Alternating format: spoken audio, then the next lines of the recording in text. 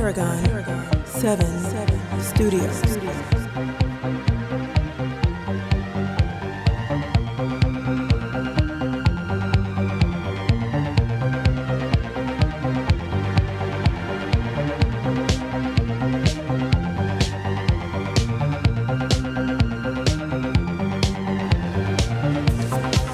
So I'm here with Vandana Pandita from Amera Health. I always love talking, so we're broadcasting live here, kind of winding down my coverage here at Rise in Nashville 2020. It's great to see everybody out here, all of my colleagues, people that I respect, people I look up to, people who have been in this business longer than me, people that are much smarter than me, people that have run health plans all over the country. But I always love talking to individuals like yourself who run both the HEDIS and the risk adjustment programs. Because at some organizations, HEDIS is in one building, risk adjustment is in another building. People have no idea that, hey, I could use the same chart or the same interaction with a member. I can close the HEDIS gap. I can close the potential CAPS issue. And also, he or she who is heavily involved with both risk adjustment and HEDIS is heavily involved in value-based care, which is my favorite thing to do in healthcare, is to write. So I love going directly to the contracts and saying that, hey, we're going to write value-based care initiatives that are germane to support HEDIS and to support risk recapture, so that there's skin in the game with the provider groups to do this. So great to have you on the show. We've been communicating via LinkedIn for a long time. I was going to come down. I've been through so much in my family, and then with COVID and just all of this stuff. But it's great that we survived and we made it back. It's this is the first conference where I feel that there are a lot of people here, and it's a real conference. It's not one of the small conferences. So great to have you on the show. Thanks so much for spending some time with us. Thank you for inviting me.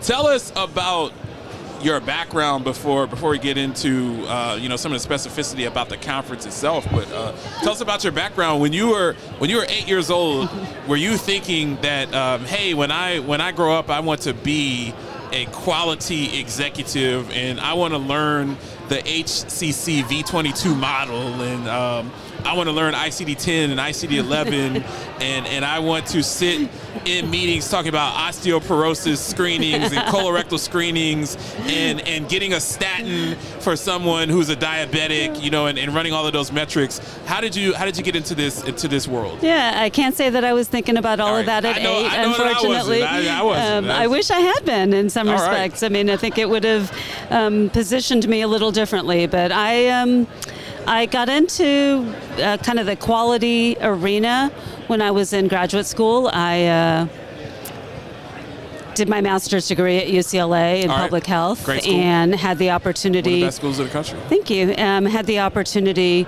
to work at a health plan locally there. Now, you from the West Coast?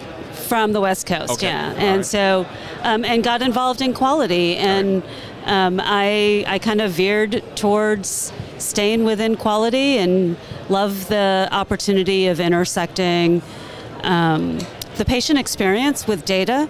Nice. And really, how do you use that data to create insights Nice. to change outcomes? Nice. What have you seen over the years? I think that at this conference, I'm curious of your thoughts as someone. It's funny because I've been coming to Rise for almost 15 years now, and I remember coming in, not really knowing the industry, being kind of one of the young upstarts and just trying to learn and shadowing senior executives and wanting to know. And one of my mentors said, he was like, well, no, James, you're one of the old guys here. It's like, you're one of the people that have been around for a long time. It's like people are coming up to you and asking you questions. It's just very interesting because I remember coming here in 08, 09. It's just completely different. Tell us about, what do you think about the fact that the pendulum is swinging really into these audits with the OIG stuff, with the data management? I think that if you are a quality risk adjustment and HEDIS executive, you have so many data points. You have EDS, you have your NCQA auditor. You have to really be responsible for all of the sources of supplemental data and claims as well. Even if claims doesn't report to you, you have to have your fingers on the pulse of all of those things. What do you think about where we're going with audits and just how data integrity has become kind of the top topic here. I think last year was social determinants of health. Now it's data integrity. Yeah, I mean, I think being a data geek, self-professed data geek, I think the audit is important. I think that we get volumes and volumes of data, and to ensure that we as plans are using it appropriately, effectively, accurately, and transparently is critical to our business, not only as it relates to CMS in the Medicare risk adjustment world, or where I am in terms of Medicaid risk adjustment with our state partners, or with NCQA as it relates to quality data. Right. Tell us a little bit about AmeriHealth. What states do you operate in? I think it's always interesting when you're talking to someone that's at a plan that only operates in one state versus a plan that operates in multiple states. You have to have completely different compliance, especially if you're in the Medicaid market. Medicaid is completely different from state to state. Tell us a little bit about your plan, and what are some of the states that you guys operate in? Yeah, we operate up and down the eastern seaboard, so anywhere from New Hampshire down to Louisiana and Florida. It is very much that. It's a very standardized, customized approach to quality and Medicaid risk adjustment. I think risk adjustment in whether it's Medicaid or Medicare is a little easier to have a standardized approach because it's about that data capture, whether you're reconfirming or identifying suspects or identifying new targets, new conditions in a member's experience. With quality, it's very different because our state partners, every state likes to be unique. Every state wants to be a little different. And every state comes up with, some nuance to its metrics or nuance to what's important to their population. So we are very focused on using data effectively, kind of creating those standardizations, but also being cognizant of what's important to our partners and our clients. Interesting. When you lead a large vertical, one of the I always love having executives on, not just to talk about risk adjustment and talk about STARS and talk about the CAP survey and the health outcome survey and all of the statistical metrics that run parallel to those things. But I'm very interested in having people that are leaders and talk about leadership. How do you build teams? What do you do to kind of stand out, and especially as a woman, especially as a woman of color? It's very difficult for women in this industry and across the board that are in executive roles, many times not taken as seriously, not paid fair, not treated fair. But I've interviewed so many great leaders today at this conference, and just over the course of this show, people that are out leading in the front, people that are doing innovative things and fantastic things. What are some of the pillars and cornerstones that you have for leadership, and how you build teams and how you build culture? Sure, that's a great question. Thank you. I believe really strongly in being a leader for my team. I believe that 51% of my job is to ensure that they are set up for success, and that I'm there to be their block and tackle, their support.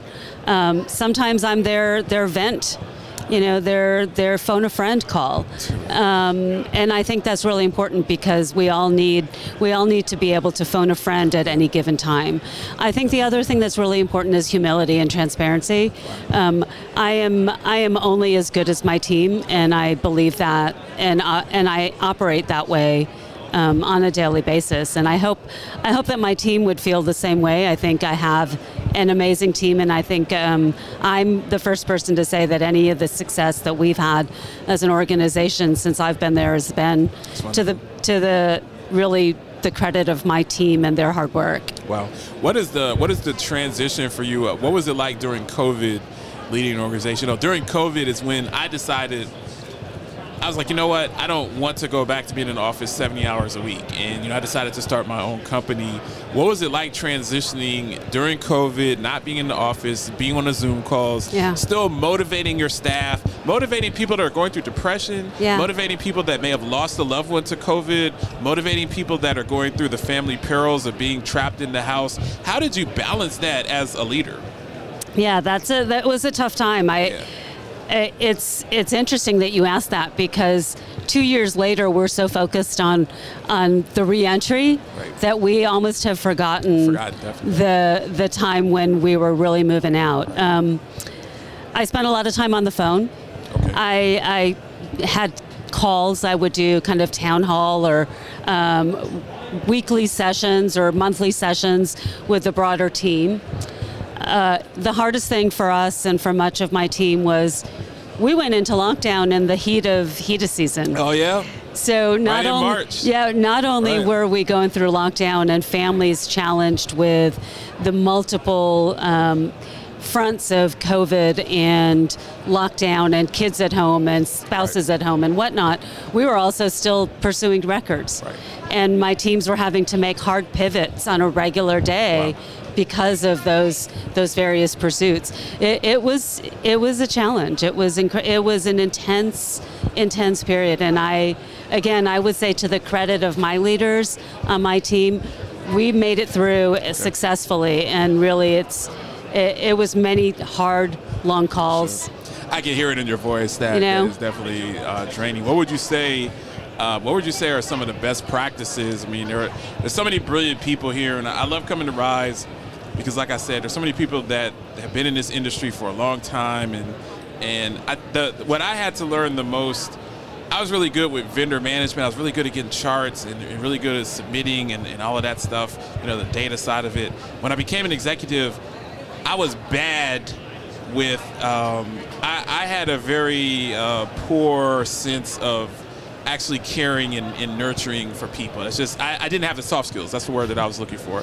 I was just a pure submission HCC person. Just like, hey, if I get the breast cancer, if I can get the radiology image, I can get it submitted and pushed through, and the auditor will take it, and I'll be fine. I had to learn about emotional intelligence.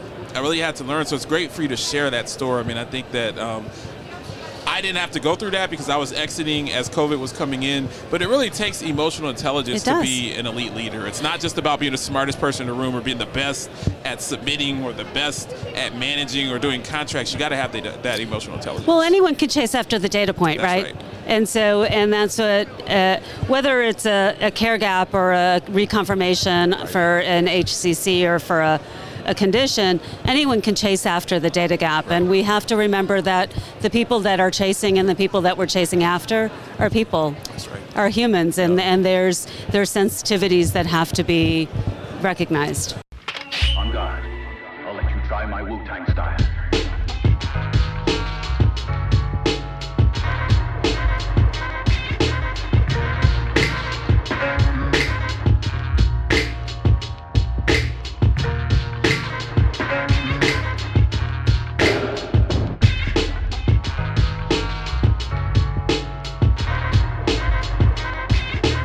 Yo, this is your boy Lance J, a.k.a. the Paragon of Sports Talk Excellence, a.k.a. the Heisenberg of Broadcast Radio, a.k.a. the Wolf of Wall Street. Listen to me weekdays now at 11 a.m. on WOL 95.9 FM in the DMV, brought to you by our partners at Episource, the nation's leader in healthcare analytics and strategic support for Medicare risk adjustment programs. And Doug.